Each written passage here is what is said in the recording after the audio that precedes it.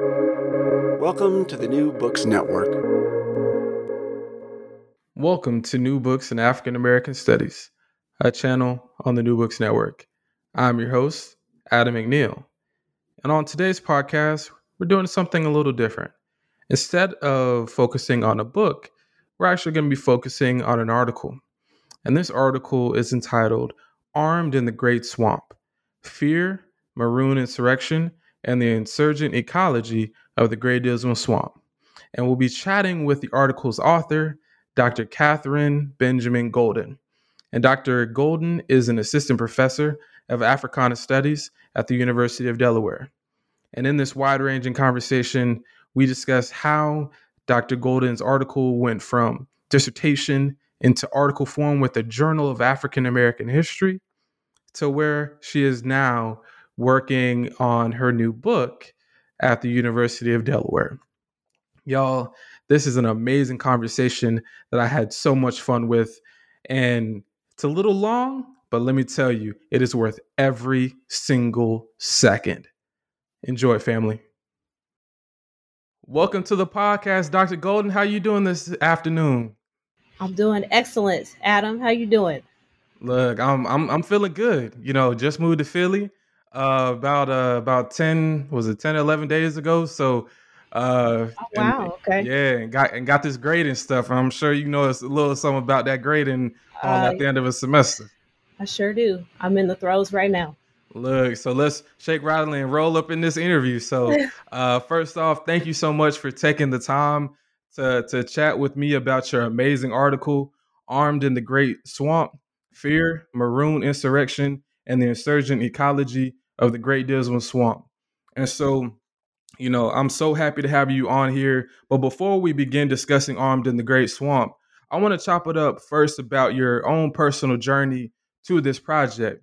And so in 2018, you defended your doctoral dissertation through the muck and mire, Maroonage, representation, and memory in the Great Dismal Swamp.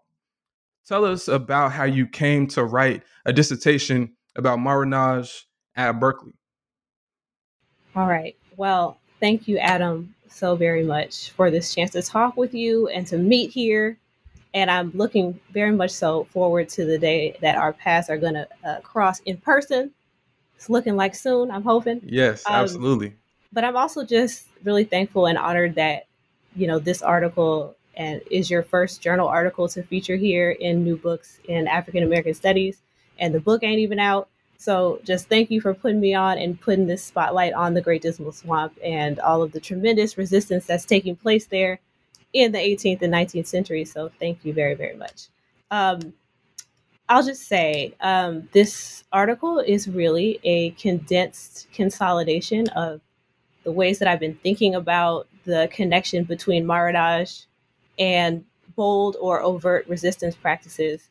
And that has been a focus that has carried me and motivated me since day one, since I was an undergraduate student at UC Riverside. And I wrote a history paper about the Dismal Swamp in Ralph Crowder's, the late Ralph Crowder's class on African American history before the Civil War. And that really came out of my interest in the history of Maroonage and Maroons more broadly. So my dad is an organic intellectual in every sense. You know, he worked for 35 years delivering mail to the post office, for the post office. And he had this rich collection of books spanning Black history from antiquity to the present. And one of those books was Richard Price's Maroon Societies, Rebel Slave Communities in the Americas. And I remember reading it and reading through it. I was curious. I was quite young. I was in high school.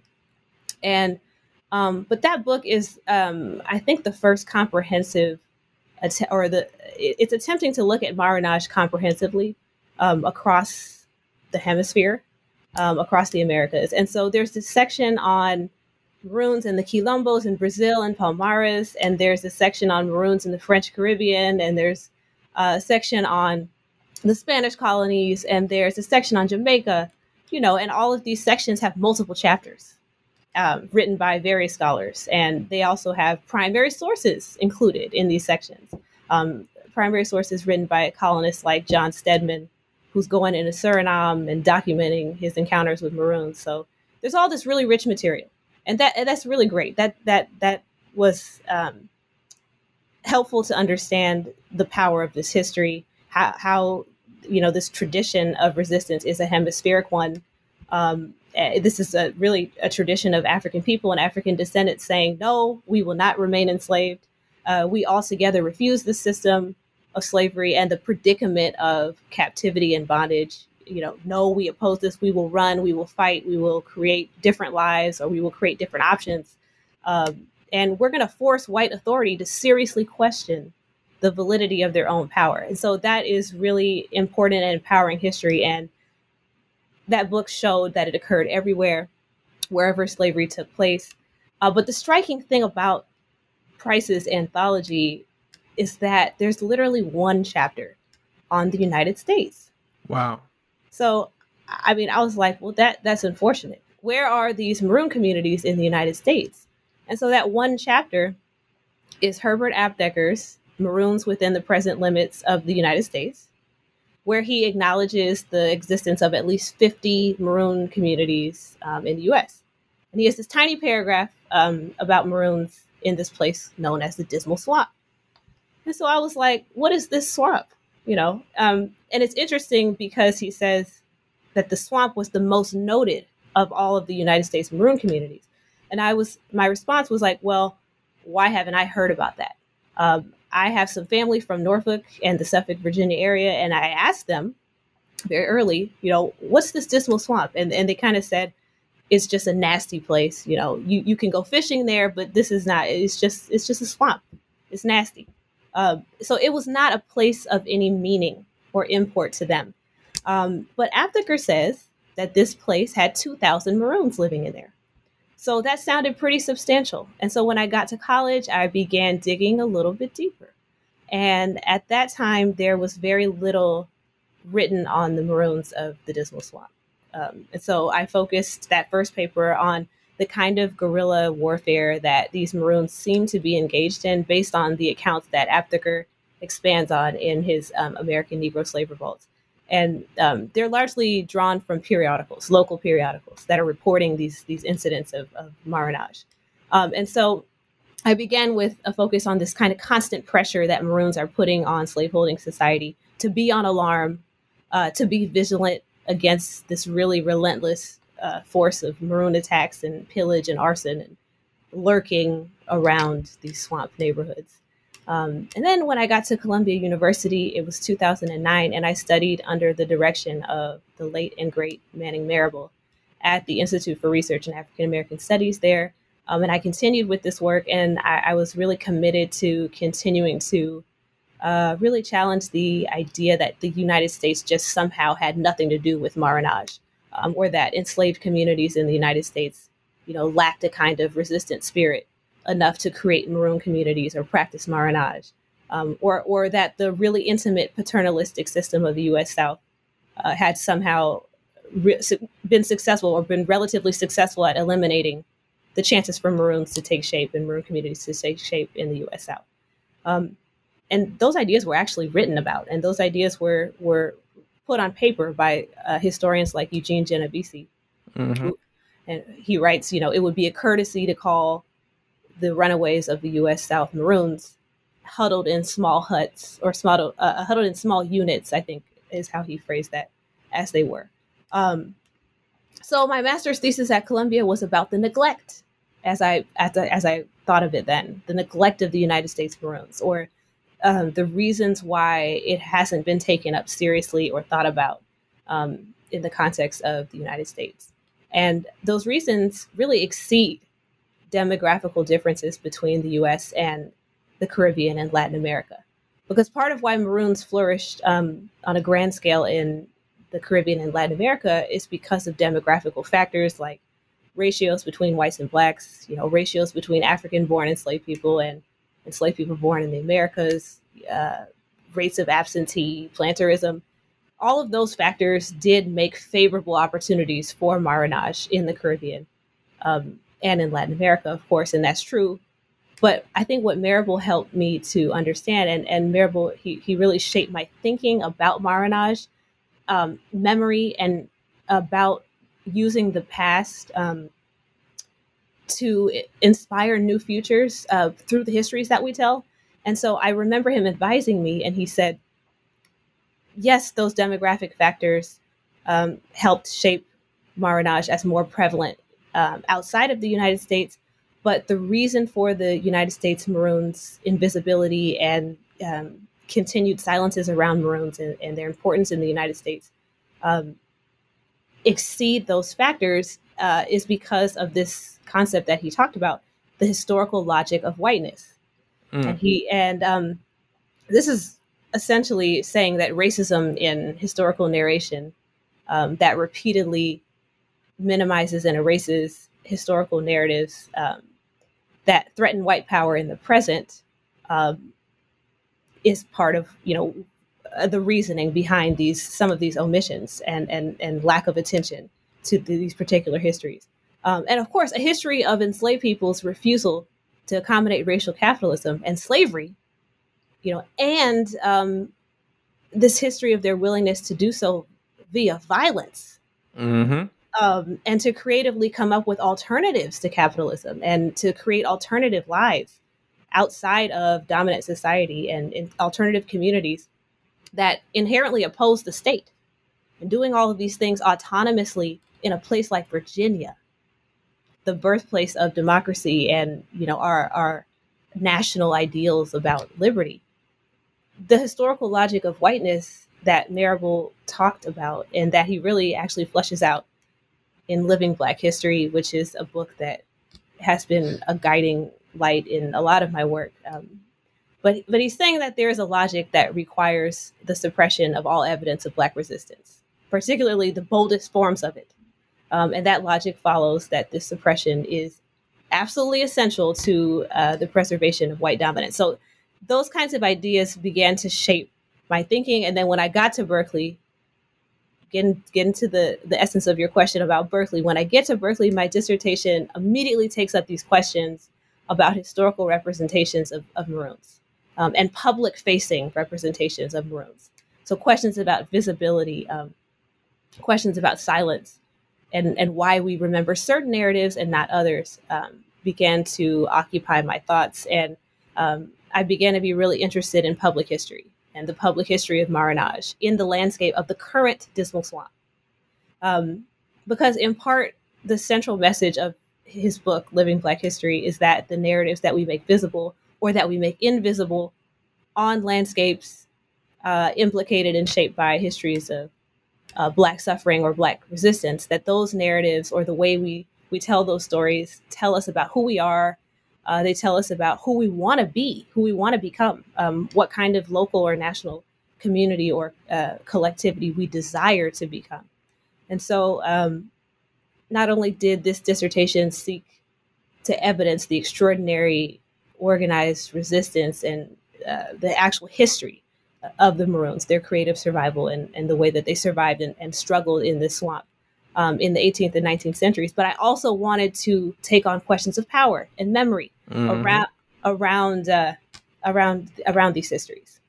So, yeah. So I completed this dissertation and I guess I can stop there. I can say more, but I wanted to end up by sort of telling you where this chapter or this article that we've read fits into my current work, and the continuing evolution of how I'm thinking about this.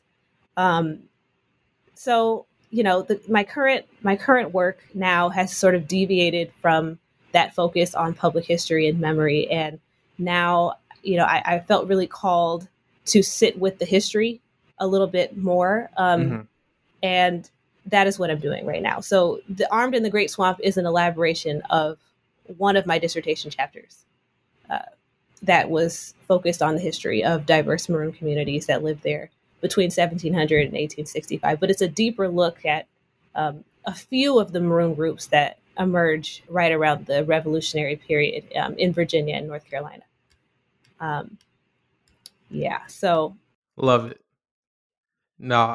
No, thank you. That was a very rich and thorough from beginning to where we are now, and I love it because ultimately, um, even before I get to this next comment, the fact that I guess 2 interviews ago, Dr. Tamika Nunley was on talking about her most recent book, In the Threshold or At the Threshold of Liberty, and she was also a student under the late great Manning Marable as well. So it's just really interesting. Not only is this Berkeley connection that we got in these last couple interviews, but also uh, the particular love from Manning Marable, the late great Manning Marable, and Columbia in general. So definitely got to shout them out and all the people over there as well at IRAS as well.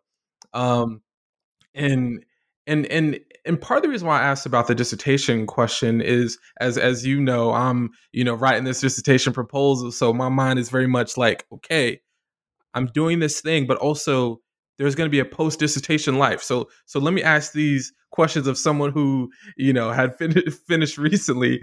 Um, and so that's among the many reasons why I had you on to discuss the article. And so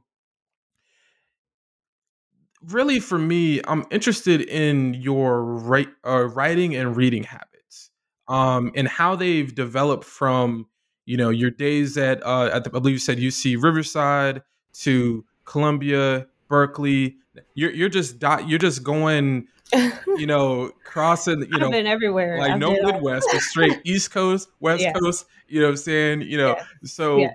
So can you talk to us about how you've developed these particular habits and how they've changed over the course of these number of years as you are now at the University of Delaware? Yes.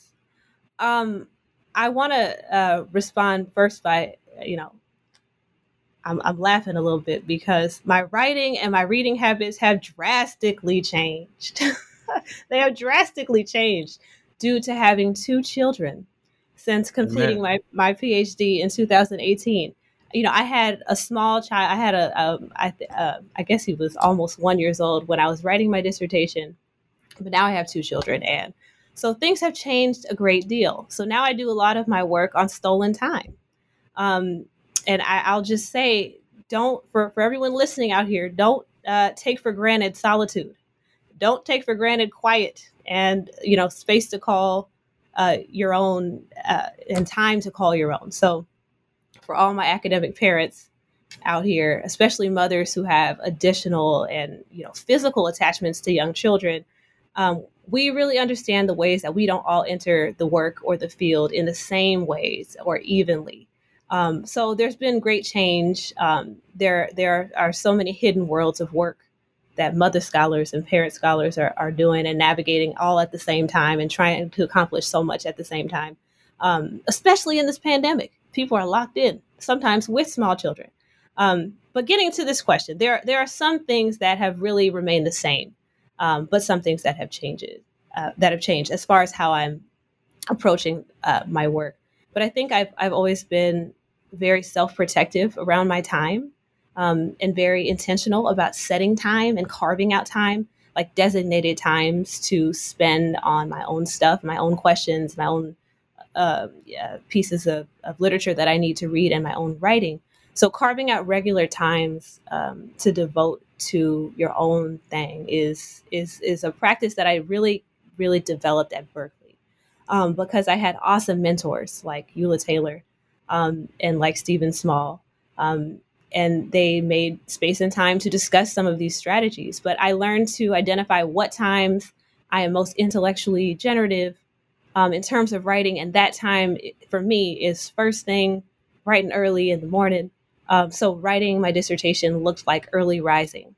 It looked like early rising and working steadily, maybe in, late into the afternoon. I can go for long periods of time. I know you had mentioned offline that you need a little break with some music and stuff like that, but I can really go for long periods of time. And so I've had to adapt to the change in my, having a family, around breaking that up.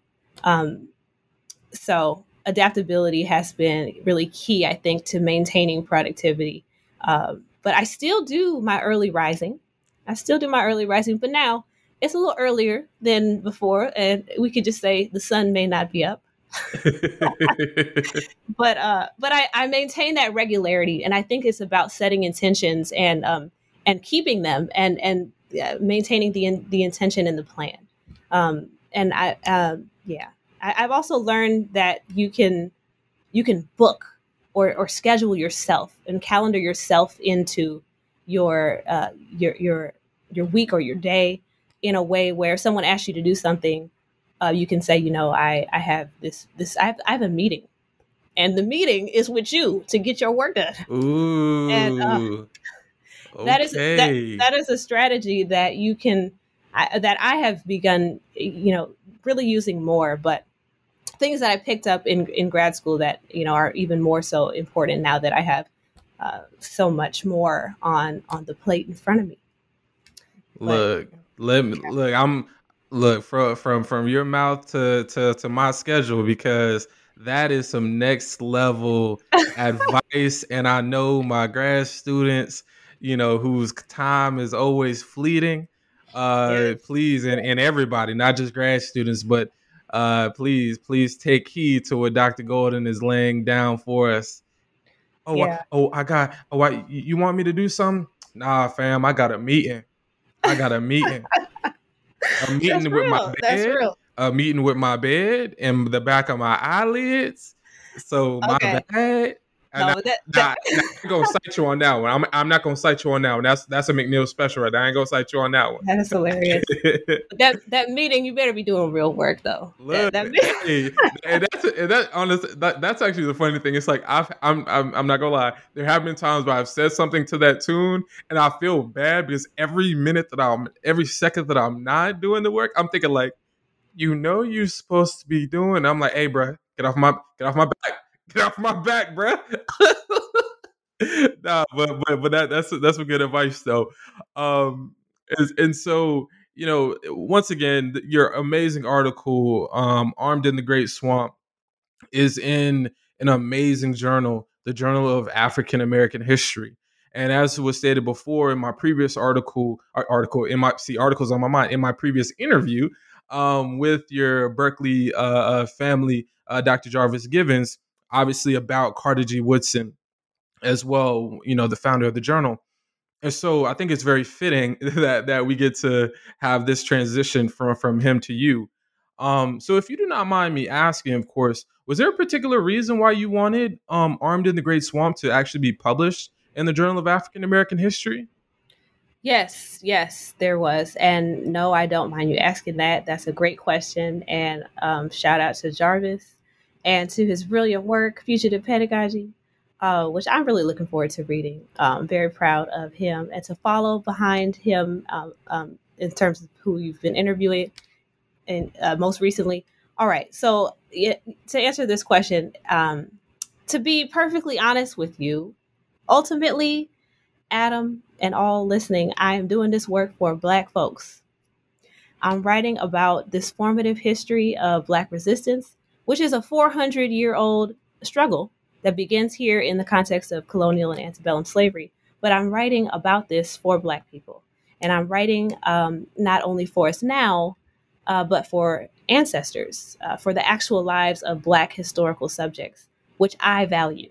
And I think we all should value. Just as we say, Black Lives Matter right now, what's at stake for me in this work is that Black lives have mattered at all times, and Black lives matter at all times, whether or not we know their names, or whether or not they've been named in the records we're reading, or whether or not they wrote down their thoughts. And despite all of the limitations that we face in retrieving their stories, I'm working to make sure that those stories are being told, and that their experiences are being valued and their contributions are being valued. Just like I'm working to say, as Aptheker did and others like John Hope Franklin have done, that we need to pay attention to all of the ways that enslaved people responded to bondage, including those overt and often violent forms of resistance. Enslaved people in this country did not only practice everyday forms of resistance and quotidian resistance practices, And we know that there is so much literature on these forms of day-to-day agency and resistance. So there is, in a sense, a corrective element to what I'm doing that seeks to say marronage, combat, force, embracing force, conspiracy, and rebellion. Those are also all part of United States history and the history of North Carolina and Virginia in particular. And so, in thinking about this corrective element, as Jarvis has discussed with you, and as Marable writes about as being one of the three central objectives or mainstays of Black studies, right? The descriptive, corrective, and prescriptive. The corrective is part of what's at the heart of Woodson's, arguably his most read and his greatest book, The Miseducation of the Negro, where he's saying Black people are being conditioned to be dependent people by this miseducation, and that Black people are being taught to believe they are inferior and that they can't do for themselves, which we know are fictions. And I think, 100,000. right. And I think highlighting and emphasizing this history of the Maroons, who are self-freed and independent people, communities. That's part of a tradition set by Woodson and the Journal of Negro History, the Journal of African American History, to produce scholarship that serves Black people, to produce scholarship that is committed to telling stories about or to articulating Black people's truths. And also that's committed to expressing Black people's values, whatever those values have been in a given moment. And in my case, there are values like self-determination and like community, like autonomy, like mobility. So there really would be no better fit, I think, for Armed in the Great Swamp. Again, it's a great honor to have contributed to Black Studies and to this journal in this way. And I'm not even finished. I haven't even written this book. It's not completed. I got places. I got to keep going. Mm-hmm. But the last point I would make on this, Aptheker, who I've mentioned now a couple of times, his chapter that I mentioned earlier on Maroons, that's the first scholarly writing on Maroons in the United States, and it was published in the Journal of Negro History in 1939.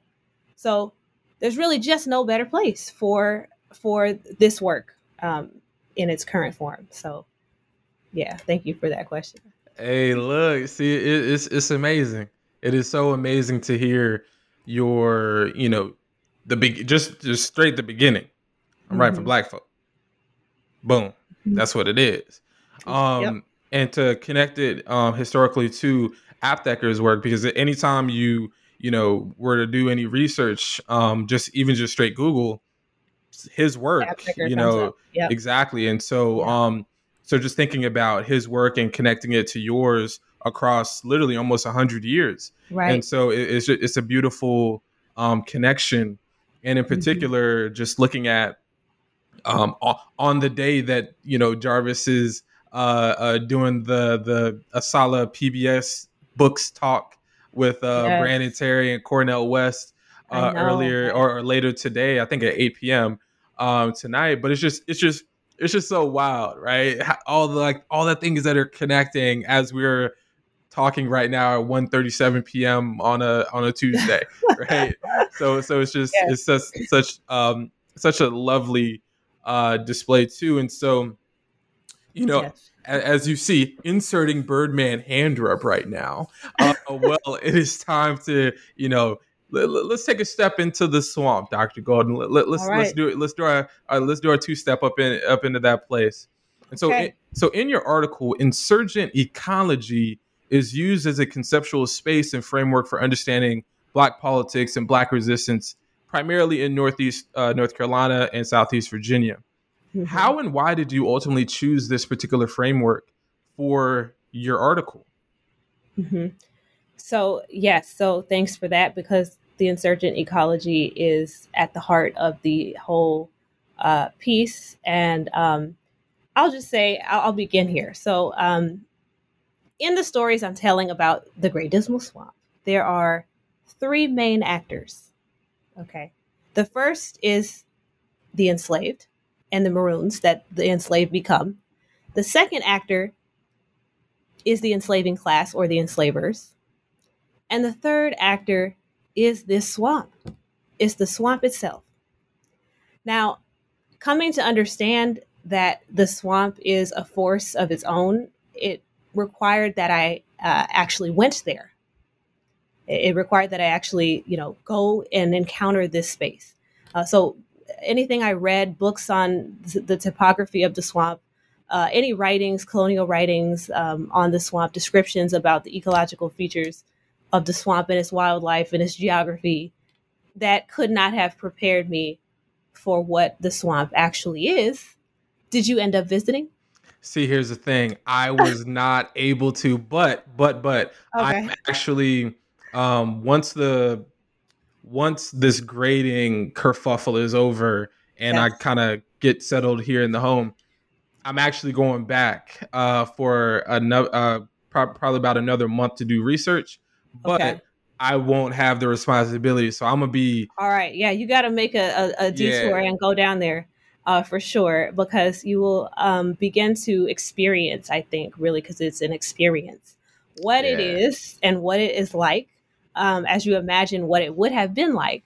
And so when I first went into and forayed into this swamp, it was 2013. And I would just say I was not ready. Let me tell you right now, I was not ready. And I was going in with Dan Sayers. He was the head Hmm. archaeologist in the Great Dismal Swamp Landscape Study, which was a dig in this swamp in a remote area of the swamp in Gates County, North Carolina. And the dig went on from 2005 to 2013, I think it was. But I joined his archaeology students in venturing into these really hard, uh, hard to access places in the swamp. Um, and so I will say I had never in my life seen swarms of mosquitoes as big and as dense, like it looked like a cloud, um, as when I went into that swamp with the field school. We had to walk about a mile, I think I would say, in the like muck and the water through the swamp in order to reach these drier islands where the dig was actually taking place.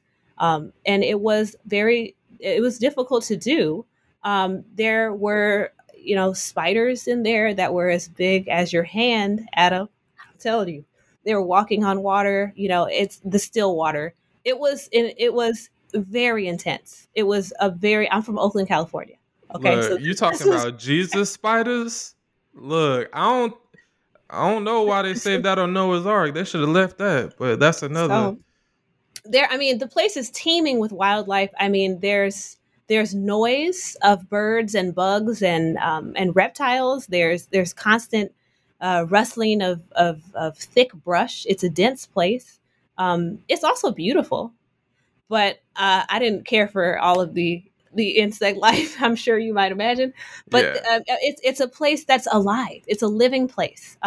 There's plenty of snakes, as Harriet Jacobs attested to in her narrative, because she spent some time in Snaky Swamp, which is at the southwestern end of the swamp. Um, Lots of poisonous snakes are there. I think I actually had to sign an acknowledgement that stated I understood the risks involved in participating in this dig. So this is an intense place, and Hmm. it took encountering it to understand the gravity of the place. Um, the water is mostly still. It's also black, so you can't see the bottom of the ground when you're walking through the mire. It's a very difficult place. So, and we had protective gear on. We had, fish waders and gear, but you can imagine what it would have been like for people without gear, who are in Hmm. flight, right? Who are trying to forge new lives through this place, and going up against this place in that pursuit of a free life. And so, in some ways, my dissertation through the muck and mire really anticipated my use of this framing of the insurgent ecology, especially after I had gone there and was finishing this dissertation. I was really compelled by the landscape of the swamp and the ways that, in spite of its difficulty, in spite of these spatial challenges of the swamp, people navigated it anyway. And they transformed it into a place that was self serving. And after visiting and encountering, and I guess I met the swamp. I met this actor of the swamp, in the story I'm telling about the Great Dismal Swamp. But the impact of the space itself was just so intense that I began to consider reading the swamp itself as an alternative archive. The Insurgent Ecology is one way to consider the natural environment as a source for understanding more fully the movement of Maroons, the paths that they took, where they walked, how they navigated, what they would have seen, what they would have smelled, how they would have or could have weighed danger in the swamp versus the danger that existed outside of the swamp. Also, what they would have eaten, what plants they would have used to administer medicine or to treat themselves, and also what they would have been sipping on. Some of the archaeology has shown that outside of the Dan Sayers dig, there's another archaeologist that showed that enslaved people nearby the swamp were picking wild blueberries and making a kind of liquor from it. So what was happening in the swamp? People are extracting the natural resources. And also how their encounters, how enslaved people, or how the Maroons' encounters with this wilderness refuge would have shaped their political thinking, their political mobility.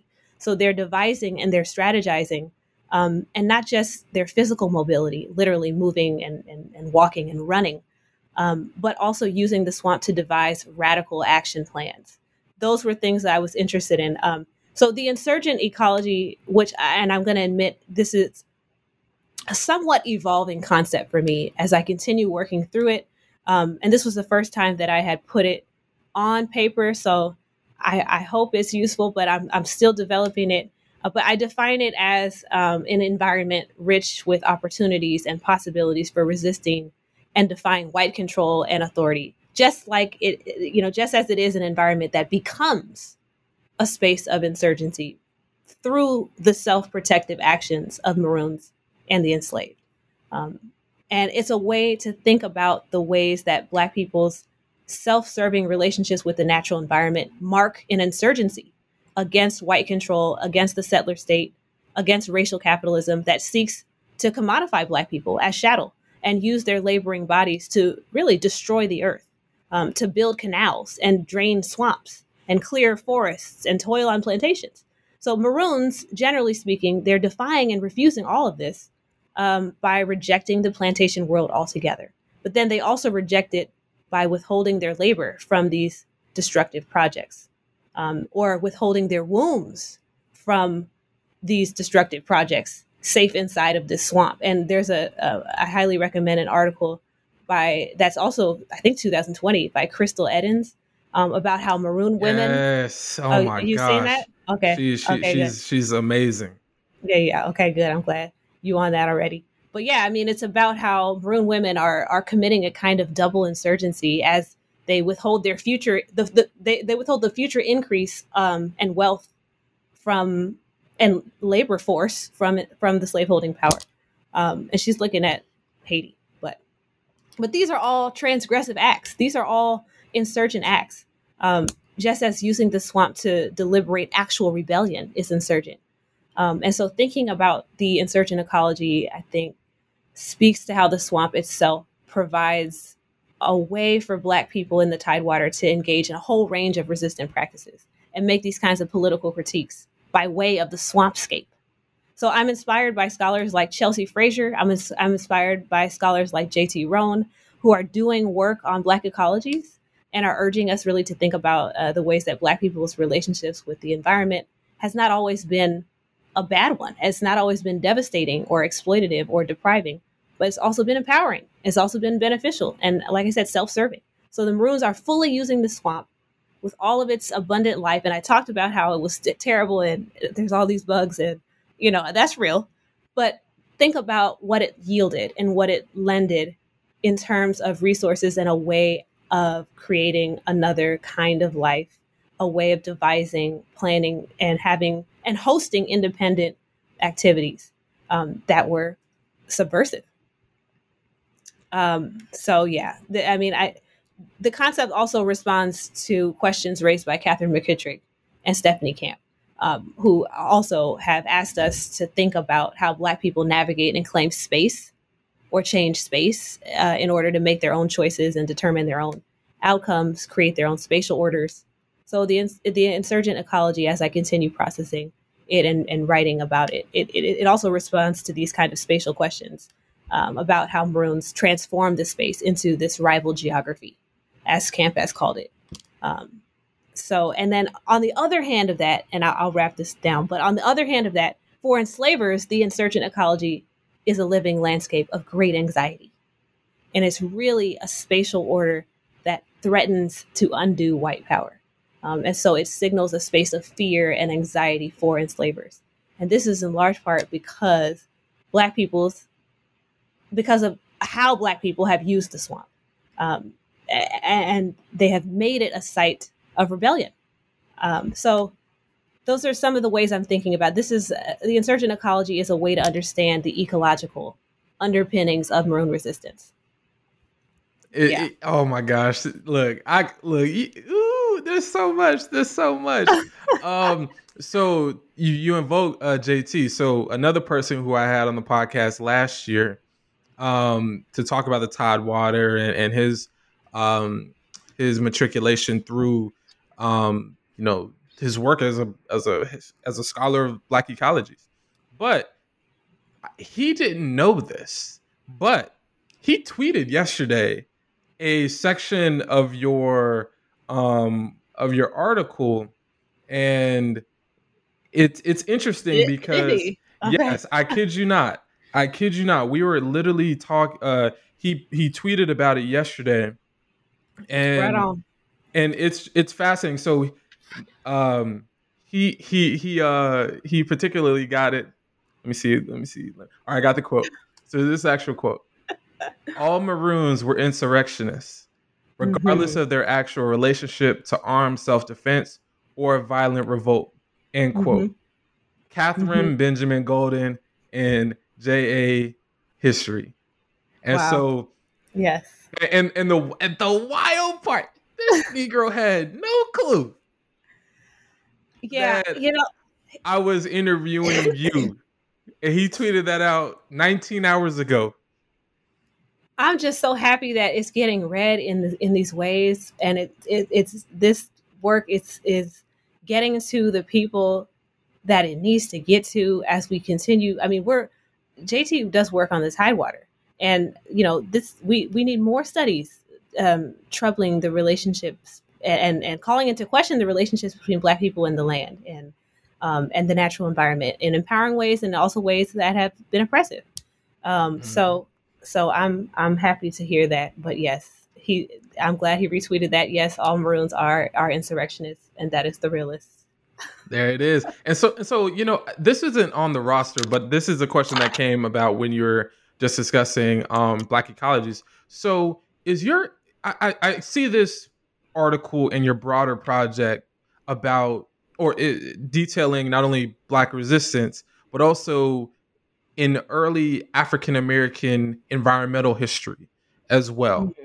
Mm-hmm. So my question then, returning back to your own intellectual genealogy here for a moment, do you see Maroonage as your entry point into discussions about ecology and environment, or was there something else that in your own biography that provided another potential entry point too? Because I know that you said that you, I believe, are from the Oakland, California area with family in the Suffolk and Norfolk area. So I'm wondering, were any of these, and I know this is on the spot here, but was there anything else in your own intellectual biography before Maroonage that may have been another entry point into this work? I'm very fascinated. That's an interesting question. Listen, my family out here, well, first of all, it's my paternal aunt who married into Norfolk-based family. Mm-hmm. And so it was sort of later in my life that I became introduced to these landscapes of slavery and visiting, former plantations and seeing what's left on the land as far as slavery. And I was really interested in that all along. I didn't connect though to relationships between Black folks and Black folks' history and the land. Really, I will say honestly, until I began thinking about Maroons and the use of the natural environment as the ticket, out of being in bonds and being contained in these plantation spaces. That was really the way that I did begin to think about Black geographies, Black ecologies. I was doing work at Berkeley with Carolyn Finney, who has she's no longer at Berkeley, but Black Faces, White Spaces, and her work around Black people's relationships with the great outdoors and how Black people have been excluded from the great outdoors. But doing my dissertation and doing that work at Berkeley, I began to think more about the fact that Black folks have always had a kind of deep care and harmonious relationship with the natural environment, even though that interaction comes in the context of captivity. And despite that, but yeah, I think that those questions really did for me take more and more root in my thinking again after going to this swamp. So yeah, that would be how I respond to that. Yeah, there's not too much interesting background. Okay, I don't think more than that. But okay, no, I was just curious because I was like, there's always this perennial debate about the self in the work, and where that comes from. And so I was wondering, as you were discussing about whether or not there was another element, but then also you had this goes more to your dissertation. You discuss memory and talk about actual like public history sites. yes. And I don't know if I ever told you this in any of our prior correspondence, but I actually used to work at Chincoteague National Wildlife Refuge up the Eastern Shore Really? with the Okay. U.S. Fish and Wildlife Service. And so I worked for a summer in on the Eastern Shore of Virginia. And it's interesting because when you discuss having before never seeing almost Oh, yeah. the flies and the mosquitoes damn near blanking out a whole area of your site. That was, I had never seen a horse fly before. Right. Sucker almost took a bite out of crime out of my neck. Oh my God, for real. And so, yes. just looking back on your answers made me think a lot more about my own experiences in the work. And also how you described insurgent ecologies as well helps me to also think about, for my own work, I'm trying to grapple with Black women's own understanding of space and use of their own mobility for their own freedom dreams as well. And in particular, because how often do we hear about, Black women either not running because they have children in tow, right. but then also they're able to circumnavigate.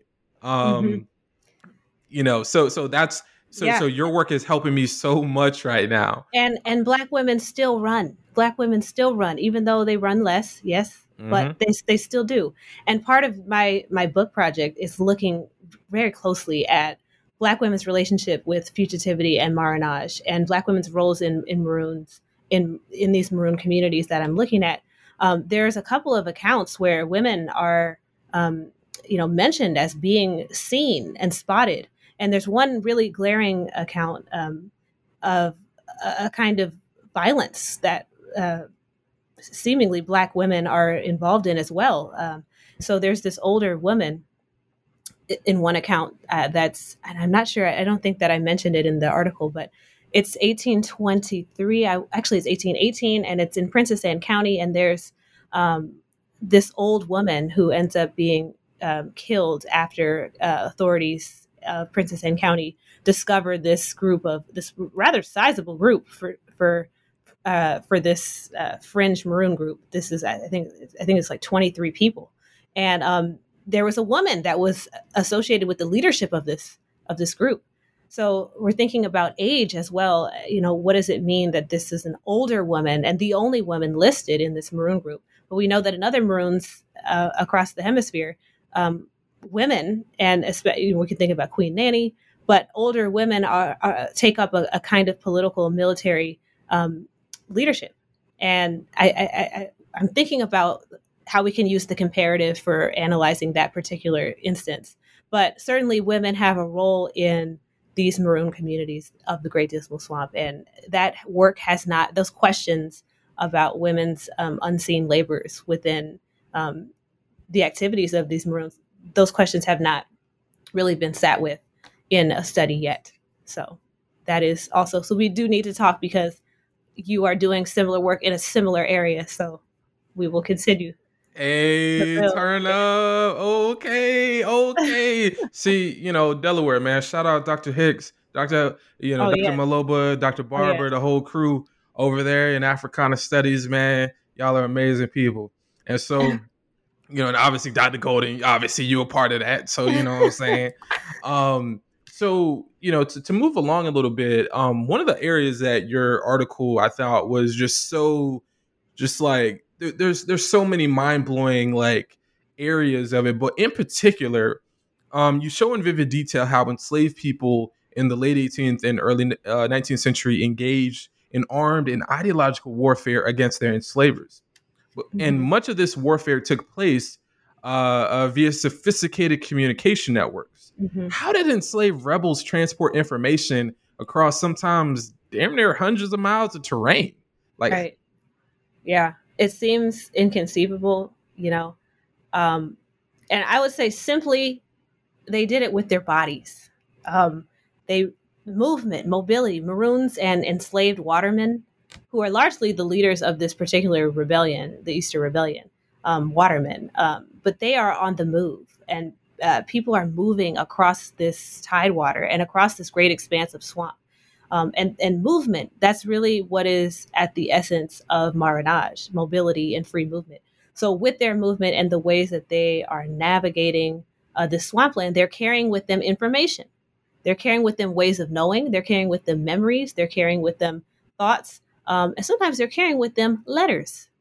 So these watermen, who really are the key to movement of information in this particular 1802 Easter Rebellion plot. They're experts at not only, well, first of all, they're literate in the landscape, but they're also oftentimes literally literate, and have the ability to write down information and make messages legible on paper. But they are bringing with them these skills and these abilities. And they also are experts at navigating a really complex and extensive system of rivers and creeks and swamps. So through water and their expertise of waterways, their and also their abilities to navigate by way of the constellations, and so waterways signal mobility, and so do their ability to look at the sky, the night sky, and understand where to go. But they're able to do these things expertly and clandestinely. So they knew these veins of escape, and they were able to bring information along these riverways. And then they also had many connections to stevedores and dock workers that also could pass on news, and that also could harbor people. And so all of these, this is a matter of mobility and ability and opportunity.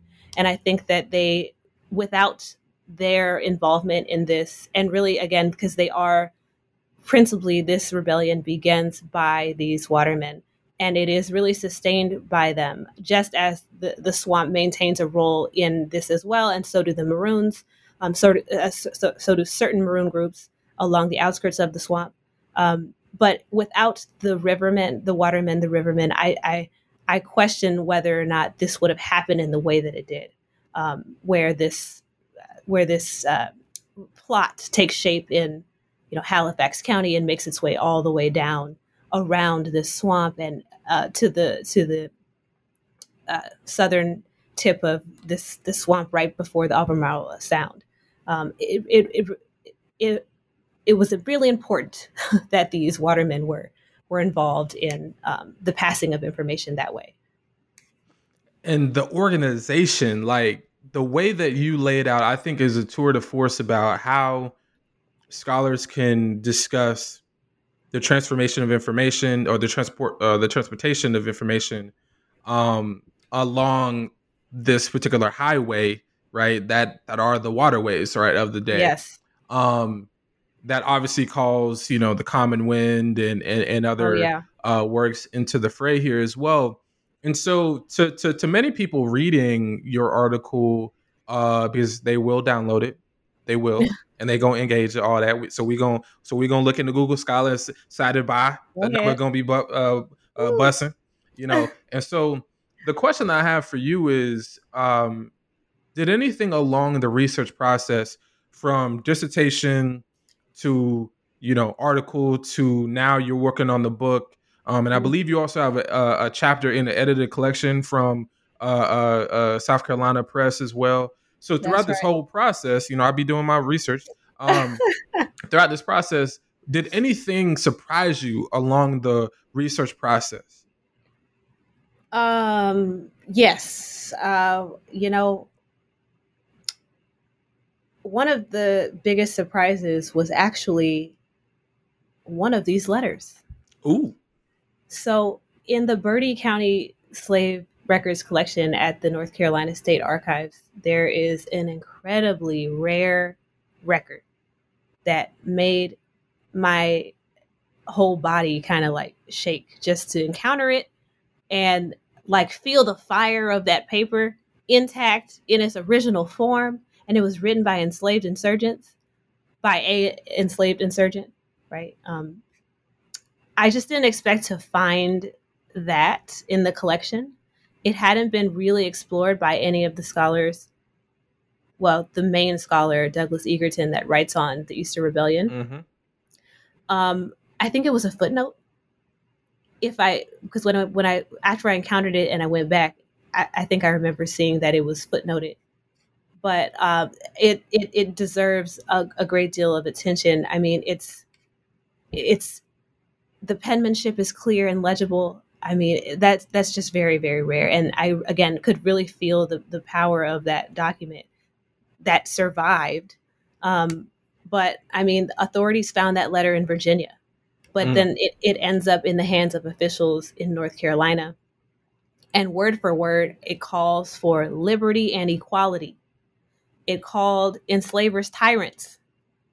It confirmed great numbers of representatives from many parts of the region. So you're really looking at evidence of highly organized plotting by way of this insurgent ecology, and again, it's intact.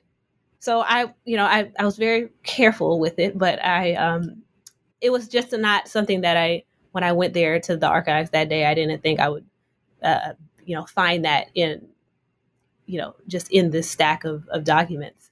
So that was surprising. But it demonstrates the kind of political awareness that and anti-slavery thought that was really, really behind some of these efforts to organize rebellion in this moment. And so yeah, it was a rare glimpse into the thoughts of those that I'm trying to uncover more about. And what it does is too, as someone whose family is from North Carolina, right outside of Wilmington in particular, and so just it makes me think about how, considering the time frame, David Walker is definitely like I've seen different dates estimates of when he was born, 1785, 1795, what have you. But nevertheless, David Walker, to give an example of a more well-known, right, North Carolinian turned Bostonian, but just to kind of think about like what a history of like Black radical, like late 18th, early 19th century North Carolina, like what that would look like, right? And this letter that you found in the archive is central as much as Walker's appeal should be, right? And so this is just look, and I already know people like, oh snap, man, I need to slide over, to the archive down there and take a gander too. But hey, it's hard. Hey, you don't have to duke it out. You know what I'm saying? You already got it up in the, The really sad thing is that right now, those archives are closed, and Oh, I'm like, word. I'm waiting so patiently for them to open as I'm getting my summer plans together because Amen. I gotta go back. But yeah, yeah. Yeah, nah. And when you talk about David Walker, and your earlier question about how information gets passed, I was thinking about how David Walker um, had his pamphlet published and placed in people's clothing, and Hmm. like, and hidden in pockets, because I think he had a clothing store, Yep. right? Yep. And he's sewing these letters, these pamphlets into this political message to take on force, and it gets spread across the South by way of these ports and by way of these really strategic and ingenious ways of Hmm. spreading information. So people found their ways. They found their ways. And I actually used to work. I've worked around the country with the National Park Service, and I actually worked at Boston African American National Oh, Historic Site. I did the Black Heritage Trail tours and would discuss and take people at times by the house that he and his mhm. wife used to live in Wow. next to Mariah Stewart. Two very obviously fairly well known Black activists, and so um, in terms of radicalism, and Lord knows we need the spirit of the ancestors on this one. So since initially I reached out to you for this interview, Northeast North Carolina has very much been in the news, in Hmm. particular for deadly reasons. Since the murder of Andrew Brown Jr. at the hands of local law enforcement, um, and so, Yep. since Brown Jr.'s murder, activists on the ground have been fighting for the release of, for example, body cam footage in particular, and justice for Andrew Brown Jr. in general. As someone that writes about Black resistance and Maroonage in the nearby Dismal Swamp, and for those listening that may want to connect with the spirit of Insurgent Ecology you demonstrate in the article, is there a story that sticks out most that you want to share for the audience? Yeah, let's definitely connect with the spirit of insurgency in this moment, for real. So, Elizabeth City, I mean, the swamp is. I was telling my husband when I first saw the footage of Andrew Brown and his sons and his family and all of the protests. I was like, "That's the swamp. That's the swamp." And I can't help but see Elizabeth City as very connected to the history of the Dismal Swamp. This is a rural town. It's the biggest town around, but it's very rural. And it was historically surrounded by nothing but swamp. So, in terms of insurgency, the story of Tom Copper is probably most demonstrative of this culture of defiance that I discuss and that I'm tapping into, especially relating to Elizabeth City. So, Tom Copper has been written about by a number of scholars, however, very briefly, and few have properly placed Tom Copper within the context of the Dismal Swamp, except for my colleague Marcus Nebius. He has done that. He did mention and talk about Tom Copper as a Maroon of the Dismal Swamp in his book City of Refuge. Also, David Siselsky does the same in Waterman's Song, about maritime North Carolina. But others like Sylviane Dief, who's written Slavery's Exiles, which is a really important book about United States Maroons, but she failed to see that Tom Copper is in fact part of the landscape of the Great Dismal Swamp. That his camp, quote, camp behind Elizabeth City is in fact, in the swamps behind Elizabeth City, is in fact a part of the Great Dismal Swamp landscape. And I think people who don't study the swamp itself, they fail to see how vast it was. It was 2,000 square miles. That's the size of this state of Delaware. Mm-hmm. That's huge. And so people that aren't studying the landscape of the swamp aren't really understanding, I think, how far it's sprawled and stretched, and that this is one, morass. Okay. So Tom Copper, he in fact did live at the southernmost end of the swamp, right as the swamp meets the Albemarle Sound. And the Pasquotank County Minutes book records that he was living in a swamp outside of Elizabeth City. So several other reports also confirm that. And these reports are based on letters written by Elizabeth City magistrates and the militia captain, as well as other concerned citizens. And they get published in newspapers like the Virginia Gazette and the Norfolk Herald. And they're saying things like, we are all alarmed.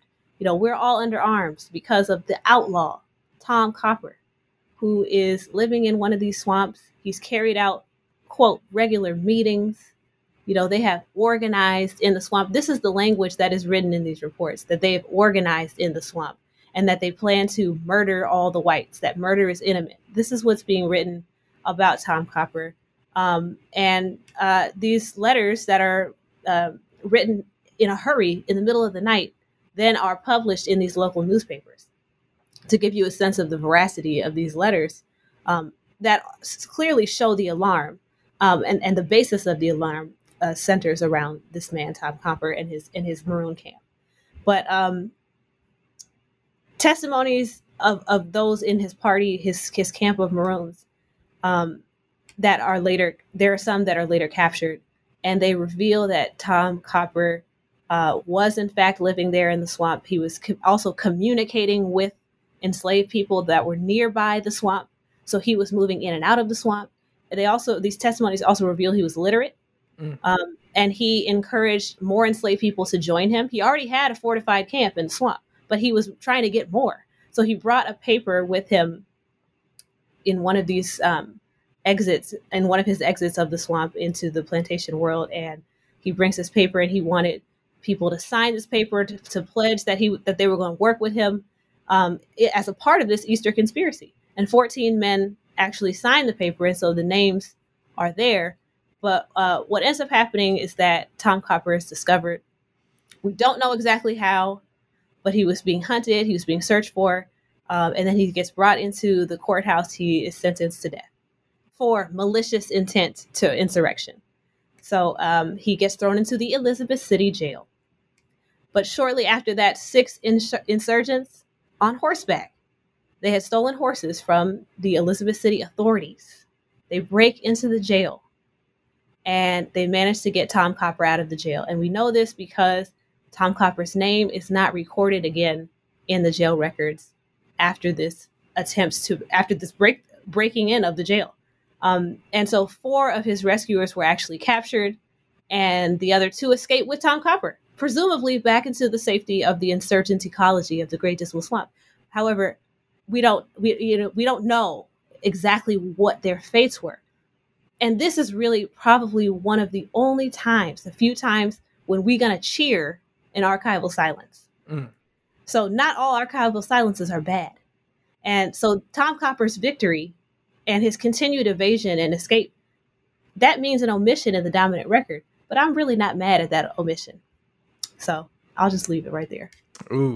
Hopefully that is an empowering story of insurgency in this swamp and in the history of Elizabeth City. It's amazing. And, a good colleague of mine, Dr. Hillary Green, used to teach at Elizabeth City State University at HBCU. And just to kind of think about, like, on the map, just like you said, like it's the main, city, quote unquote, in the area. And just to kind of think about the relative remoteness, but also just thinking about how in this moment where we need all of the stories that you are bringing to bear here, and this power and the spirit and the vitality of the Insurgent Ecology that you bring to bear. And I know someone's getting their life today, so I feel that. And I know the listeners are as well. And so as we pivot towards the last couple questions here, once again, thank you for taking the time. I know it's the end of the semester, and so, it is, it's a lot going on. So I'm glad that you're taking the time to spend with me and our listeners on today. Yes. And so in a major way, you expressed to us the power of storytelling and how stories can light our path forward to a better tomorrow, which is what happens in your classroom at UD all the time, or so I've heard. So one of my good friends, hey, Michaela Harden, I know you're listening. Hi, Michaela Harden. She speaks so damn highly of you. And as a result, I want to ask a question about teaching here. What Okay. methods do you utilize in your classroom to discuss the history of Marinage and Black resistance in general? And especially when many students, before walking into your class on day one, might not even be able to pinpoint where the Dismal even is, right? So I'm very Right. much interested to know how you discuss this history of violence and this history of destruction and Marinage Hmm. and Black humanity at the end of the day. Yeah, definitely. Yeah, you're right. I mean, hardly any of my students ever have heard of the Great Dismal Swamp at any of the institutions that I've been at. I taught a course on Maroons in the United States when I was at Stanford doing the postdoc. And we spent an entire week looking at the Great Dismal Swamp, an entire week of discussions. And I always bring in photography of my own ambulatory exploration of the Great Dismal Swamp. And that is an attempt to get students to engage with the intensity of the swamp ecology and the landscape. But it never does it justice, of course, because it's a photograph. And I've already explained to you how it's a living place, right? Mm-hmm. But I feel like that is a way, that's one of the resources that I can bring in to understand this space. I think it's important to highlight the multiple methods that are necessary for beginning to tell the histories of Maroons. Archaeology is also hugely important for getting closer to understanding how some of these Maroons lived and what kind of lives they were able to create. So I also employ and bring in archaeological findings and data and my experience participating in the archaeological methodologies of trying to understand enslaved and Maroon life. And also the internal dynamics of these Maroon communities that we would otherwise not be able to talk about or not be able to have any finality of knowledge around how they lived, how their communities were actually set up and stationed. Archaeology has lent those insights. I also teach with WPA narratives, speaking to the creative and ingenious ways that enslaved people and Maroons are trying to forge new lives. And there's this one compilation of WPA narratives, Weevils in the Wheat, which is all about Virginia and all about Virginia formerly enslaved people. It has a bunch of testimonies, and some of them include how people's memories about how Maroons were a part of the landscape at all times, really not far from the swamp. Um, and how there's one account where someone is living underground and they had built this elaborate piping system so that they could maintain a fire underground. And the pipe would lead the smoke from the fire far away from any pursuers. I mean, these are the kinds of stories that emerge from these WPA narratives that are really just vital to our understanding of the lengths and the resourcefulness and the resiliency of enslaved people to practice resistance and assert their full humanity.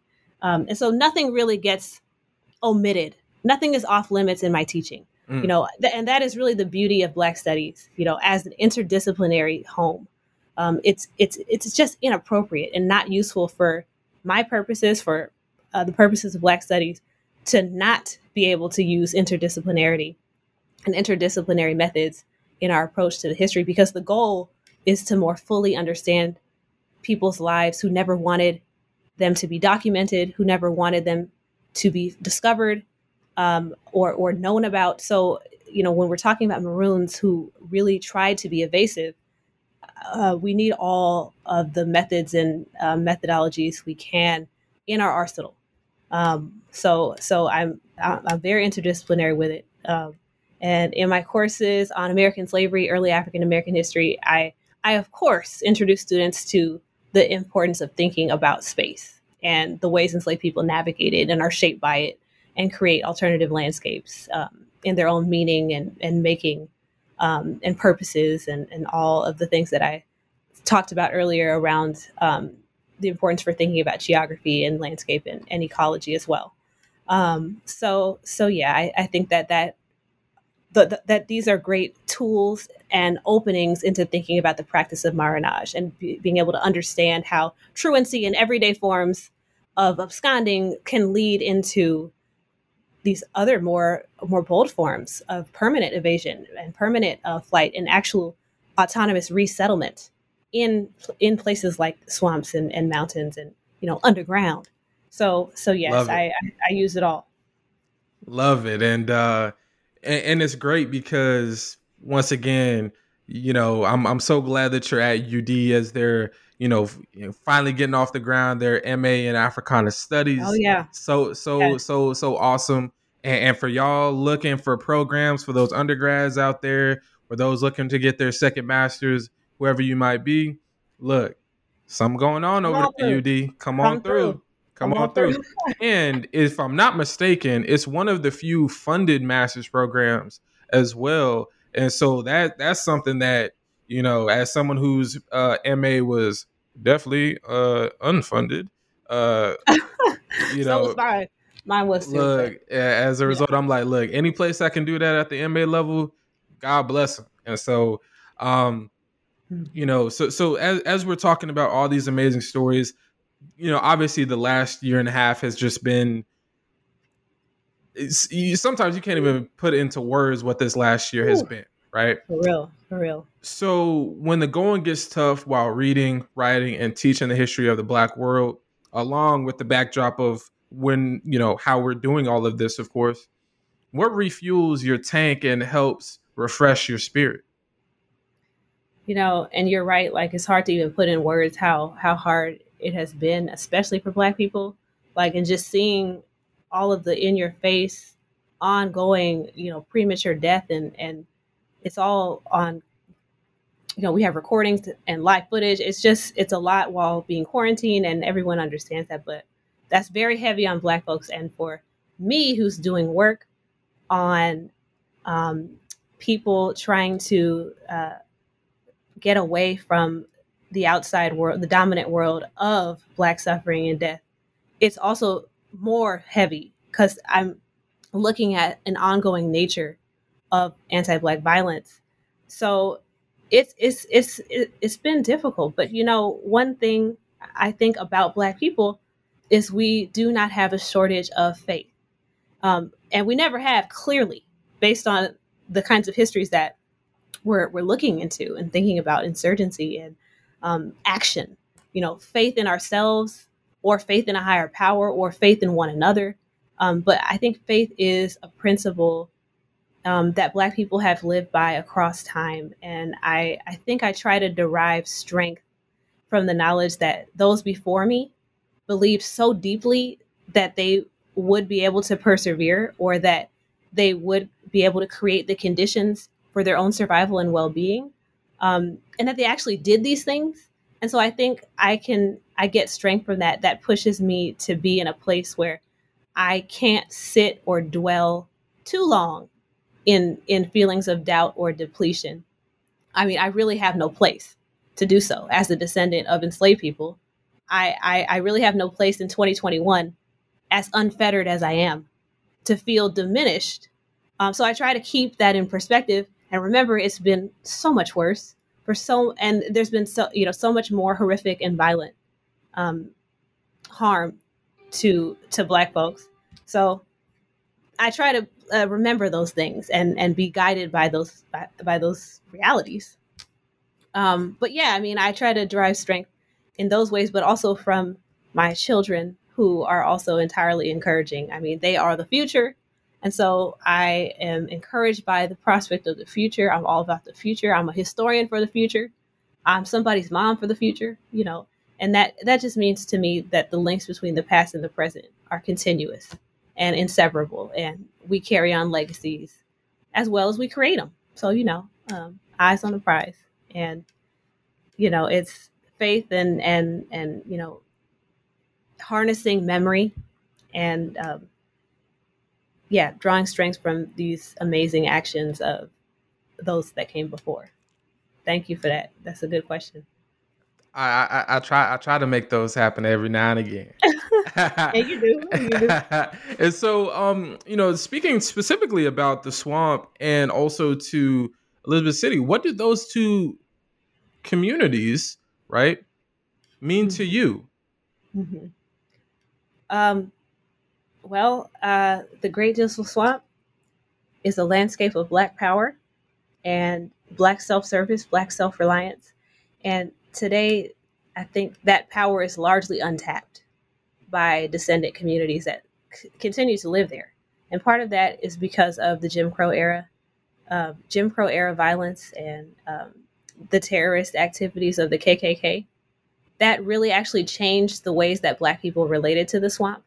So white supremacists, after slavery ends, they literally are chasing people, terrorizing people, dumping bodies into the swamp, running people into the swamp in the 20th century. And many of the people I talked to, and I mentioned I met with and interviewed a lot of Black descendant community members, and many of the things that they said were that the swamp becomes a space of Black death. It becomes a space of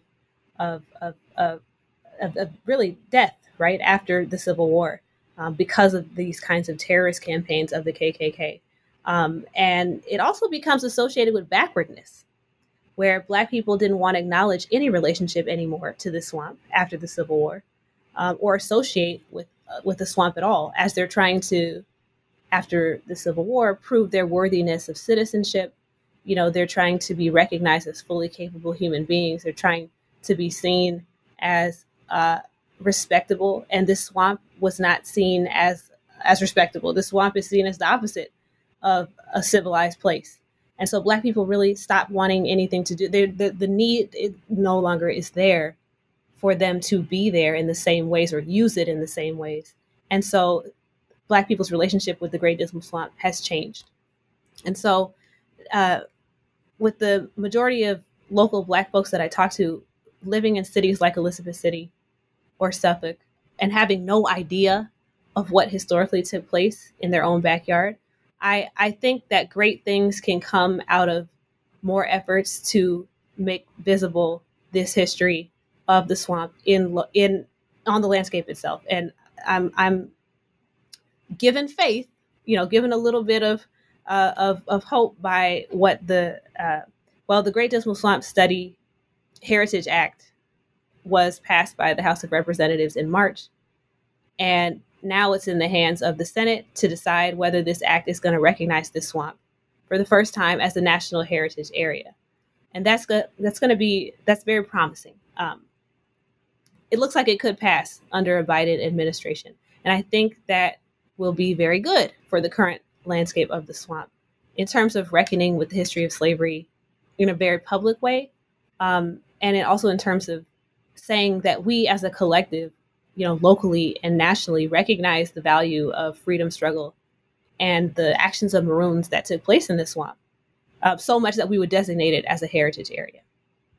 So the plan is to erect new signs and markers and interactive self-guided tours about the history of the Maroons at various locations in the swamp. And I think that will convey a public-facing message about why this swamp is so important, and about the cultural and the human history of the swamp, which is a Black history.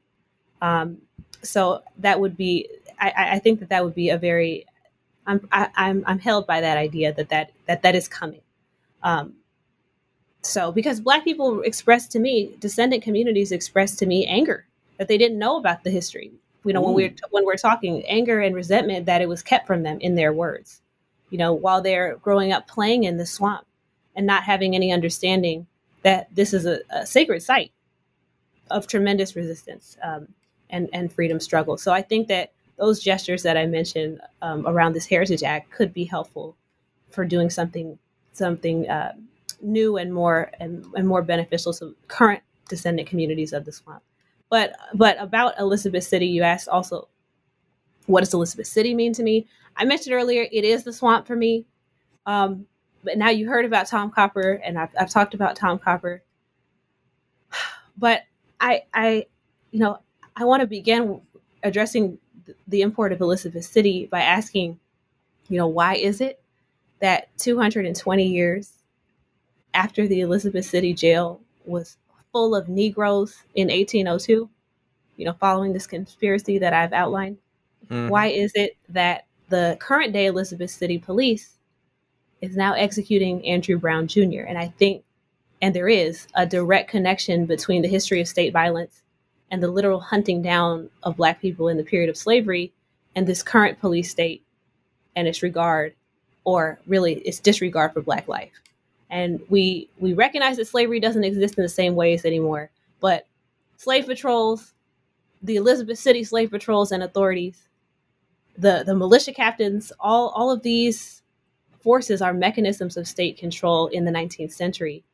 And all of these forces of state control were after Tom Copper and the insurgents in 1802 in Elizabeth City for asserting their rights to be free. That was their crime, being Black and not agreeing to be a slave. And being a slave is the proper location of Blackness, according to the state. And so they're in prison, but they escape in this incredible story. A few of them escaped. That is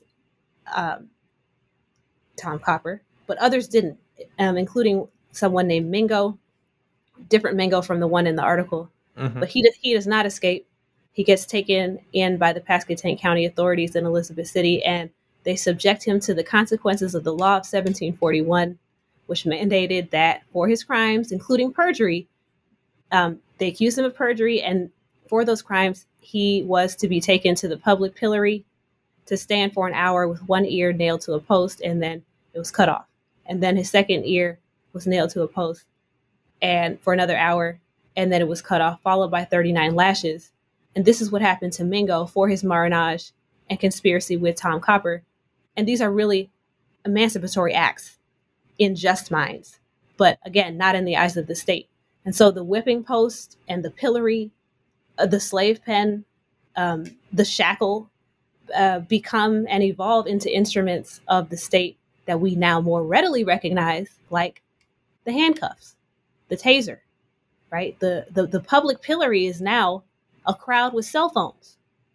And of course, we have the prison. So I think we really need to understand what our relationship is with the state. And it's really meant violence against Black people, as well as dispossession of free life. And this is ongoing. And Elizabeth City is emblematic of this ongoing relationship. So, and the last thing I'll say about that is, one thing I was really struck by was when I heard Andrew Brown's sons talk and they were weeping. And I mean, this is traumatic to have to see over and over. But I looked and I saw that Andrew Brown's sons' names are Khalil Farabee and Jared Farabee. And if you remember from my article, I introduced the Maroon Bob Farabee, who was in fact enslaved by a man named Matthew Farabee, not far from Elizabeth City. And, you know, he was executed, Bob Farabee, for, he was accused of murder and obviously for marooning. And he was executed in 1823. And last month, Khalil and Jared Farabee's father was also executed by the state of North Carolina. So, you know, I'm still, the connections here are just, shit. Wow. They're too much. They're a lot.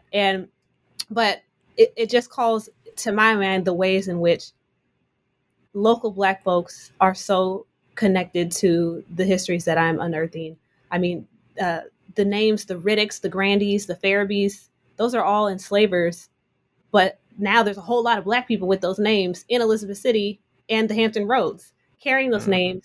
And they're still facing the kinds of violence and continued hunting down of people, like in the case of Andrew Brown, to serve a warrant. But these kinds of attacks and violence are ongoing. And so, you know, it's really disgraceful. But these connections are very evident to me as I'm thinking about Elizabeth City. And these are the things that I was thinking when seeing this city now in protest and under, you know, a kind of new energy of agitation against the state. Whew.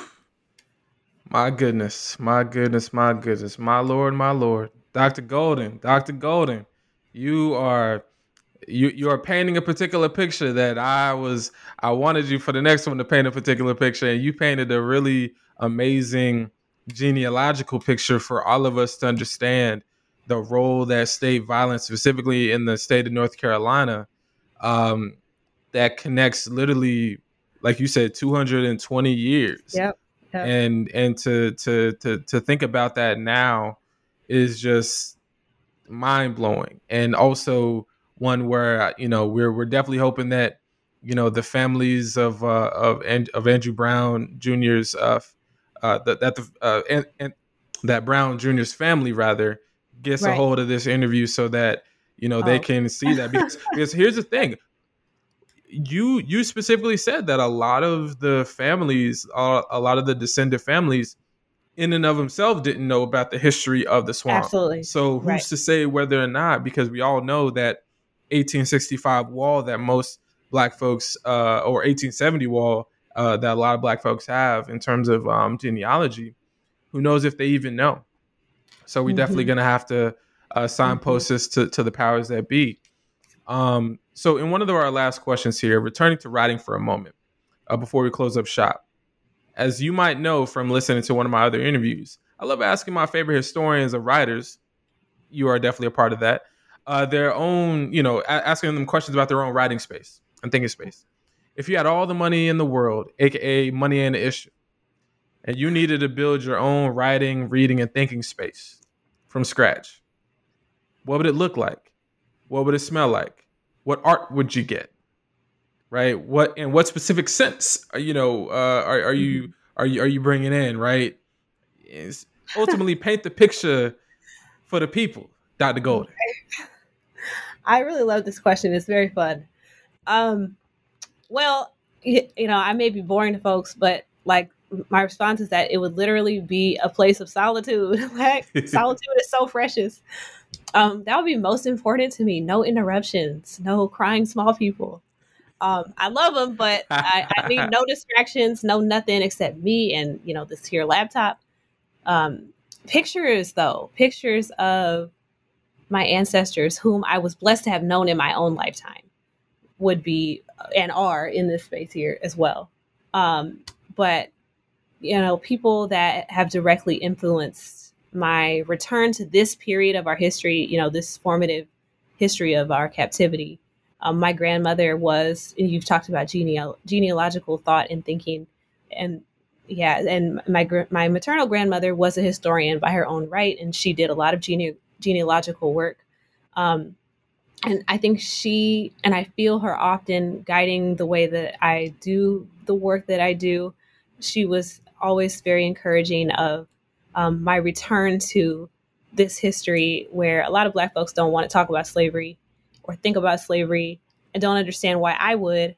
But she really encouraged me to think about legacies and connections and the ways that foremothers and forefathers provided for the and carved greater spaces for the next and then the next, and here we are. And so her picture is here.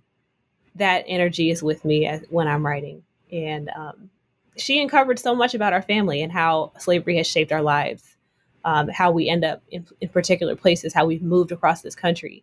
And so I think that exercise that she did and the information it yielded for our family made me understand what the history of slavery can do.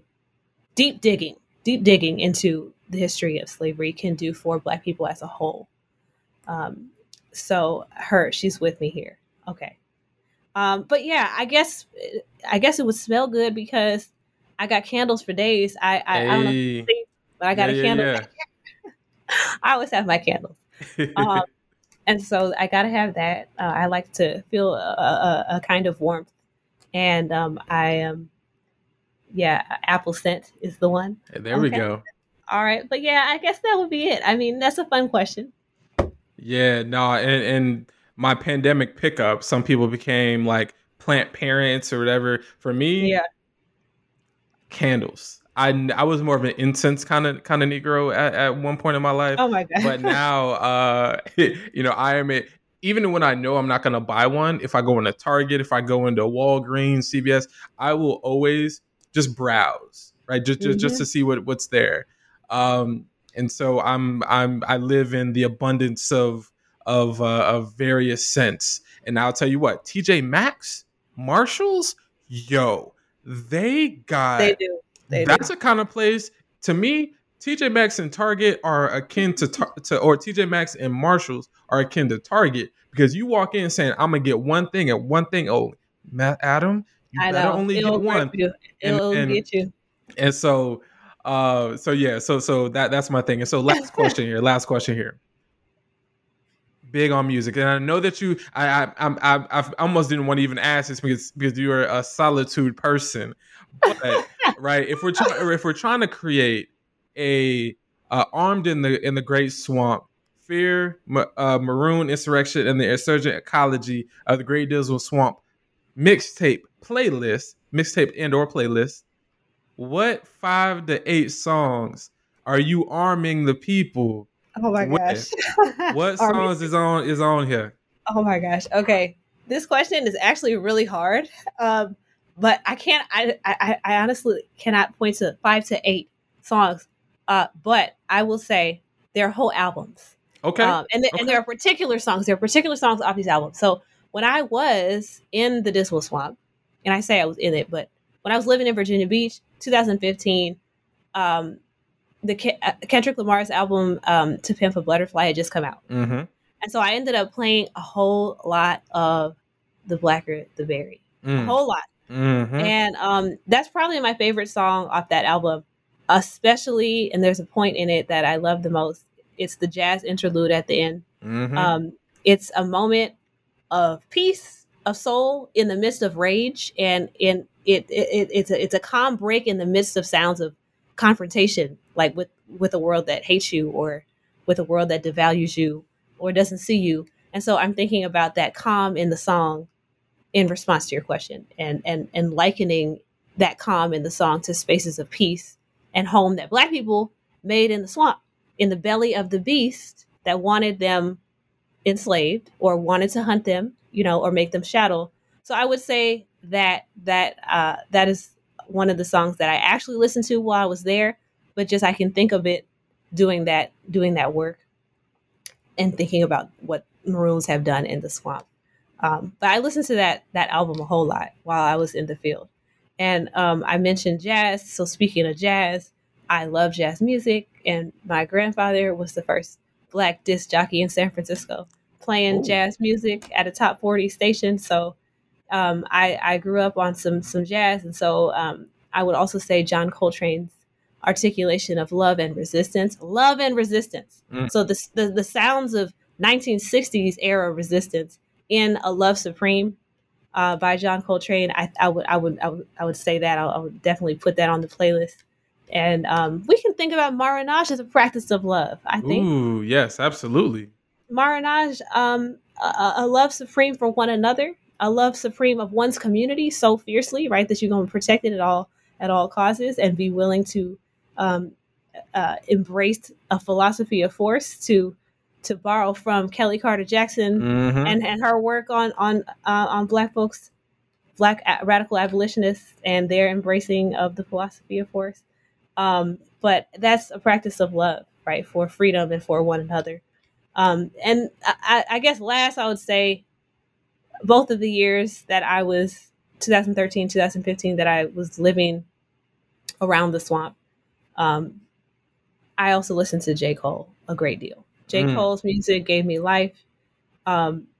It's music that gave me a feeling of the soul of the place that I was in, because he's from North Carolina. Right. Fayetteville, right? And that is, by today's standards, that's not too far. Am I right? You know North Carolina more than I do. Yeah. My family's from not far from Fayetteville, so it's not far. It's not far. But that, especially Forest Hills Drive, that feels like escape music to me. Like, it's music of defiance too. But the version of defiance is definitely a masculinist version. And I'm thinking about songs like GOMD, which I'm not going to spell out, but that is definitely a masculinist version of defiance. But I feel it, and it's also escape music, and it's also reflective music. It's also speaking to the intellectual labor of struggle. So what's at stake in why you're fighting or why you're struggling? And, he articulates these things. So what do we yearn for? What do we imagine? It's all there in his music. And so I would say his music. I would say Forest Hills Drive. And then there's one song which no one ever gets why I say it's my favorite song off that album. It's the intro. It's barely a song, but I'm telling you, whenever I have had since it's come out and since I knew about it. Whenever I've had something really hard to do, really I knew it was going to take everything in me to accomplish and to get through. I have listened to that song. It is a battle ready song to me. So when you're thinking about a Dismal Swamp, Armed in the Great Swamp playlist, I would say that song. And I can't really articulate why. Just you have to listen to it, and maybe you'll feel big on that. Maybe you will. Maybe you won't. Hey, I love it. I love I gotta as someone who grew up in the South in a particular era. For me, Pastor Troy. I always think about Little Scrappy Trailville. Oh my gosh. Never ever. Oh man, it was a 2003, 2004. Okay, see, yes, the playlist is getting better. I'm just thinking right now, or to go to Virginia in particular, Clips, grinding. So thinking about, thinking. What's interesting? Thinking about the escape when I was a kid. I never could do it, but those kids who could take, a pencil and beat on the desk and just have typically that's how rap battles would begin. And so thinking about that as a mode of escape for Black kids growing up in a particular area, and, grinding was a particular, if I remember, grinding was a particular song that people did like the beat to. And so to imbibe, to bring, a full scope Virginia up in the thing. Oh, yes. You know what I'm saying? So yes. I love what we're doing here. And the good thing is gonna be more. I'm gonna add Petey Pablo. Okay. Yo, look. No Carolina, come on and raise us. Okay, I mean, it's around your head swinging like a helicopter. Yes. No Carolina. Oh man, come on and raise up. It's funny. Anytime my family and I would drive, especially after the song came out, anytime my family and I were about to cross from South Carolina into North Carolina, you already knew. We're going to get it. My brother and my mama, they knew. Cue it up. We about to go in. And ain't nobody taking their shirts off in the moment. But we do got a shirt, and we swinging it around like a helicopter because we represent for North Carolina, and we standing up. This one's for lift stop. Ooh. And so, look, Dr. Golden, I did not expect us to be here this long, but that's a great thing. Oh my gosh. I don't even know how long it was, but okay. We still on. And so it's great. Thank you so much for coming on here. And if y'all have gotten to this point in the interview and you don't know who we're talking to, let me tell you who. This person is none other than Dr. Kathryn Benjamin Golden, author of Armed in the Great Swamp, Fear, Maroon, Insurrection, and the Insurgent, Ecology of the Great Dismal Swamp. And she's representing Africana Studies at the University of Delaware. Shout out to Dr. Hicks. Shout out to Dr. Maloba. Shout out to Dr. Barber. Shout out to the whole crew over there. And thank you so much, Journal of African American History, for putting this amazing article out, because we're feeling the spirit right here. We're feeling it.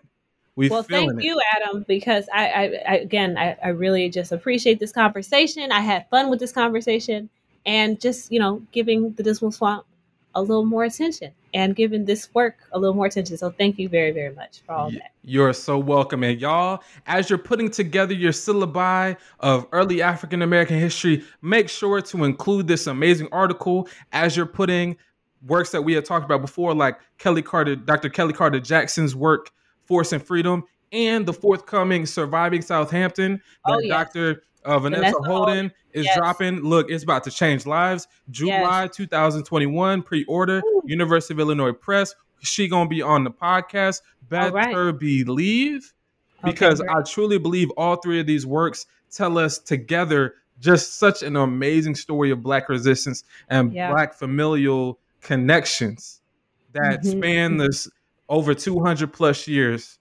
that bring us in here today, that'll provide so much to our spirit as we move on and as we fight for justice for so many people, including Andrew Brown Jr. down in Elizabeth City. And so, y'all, this is Adam McNeil, host of New Books in African American Studies. If you've enjoyed this podcast, please rate us and review us wherever you get your podcasts. Please do so. And so until next time, I'm once again your host, Adam McNeil of New Books in African American Studies. Shouts out to Dr. Golden again. Go download the article and see y'all next time. Over and out.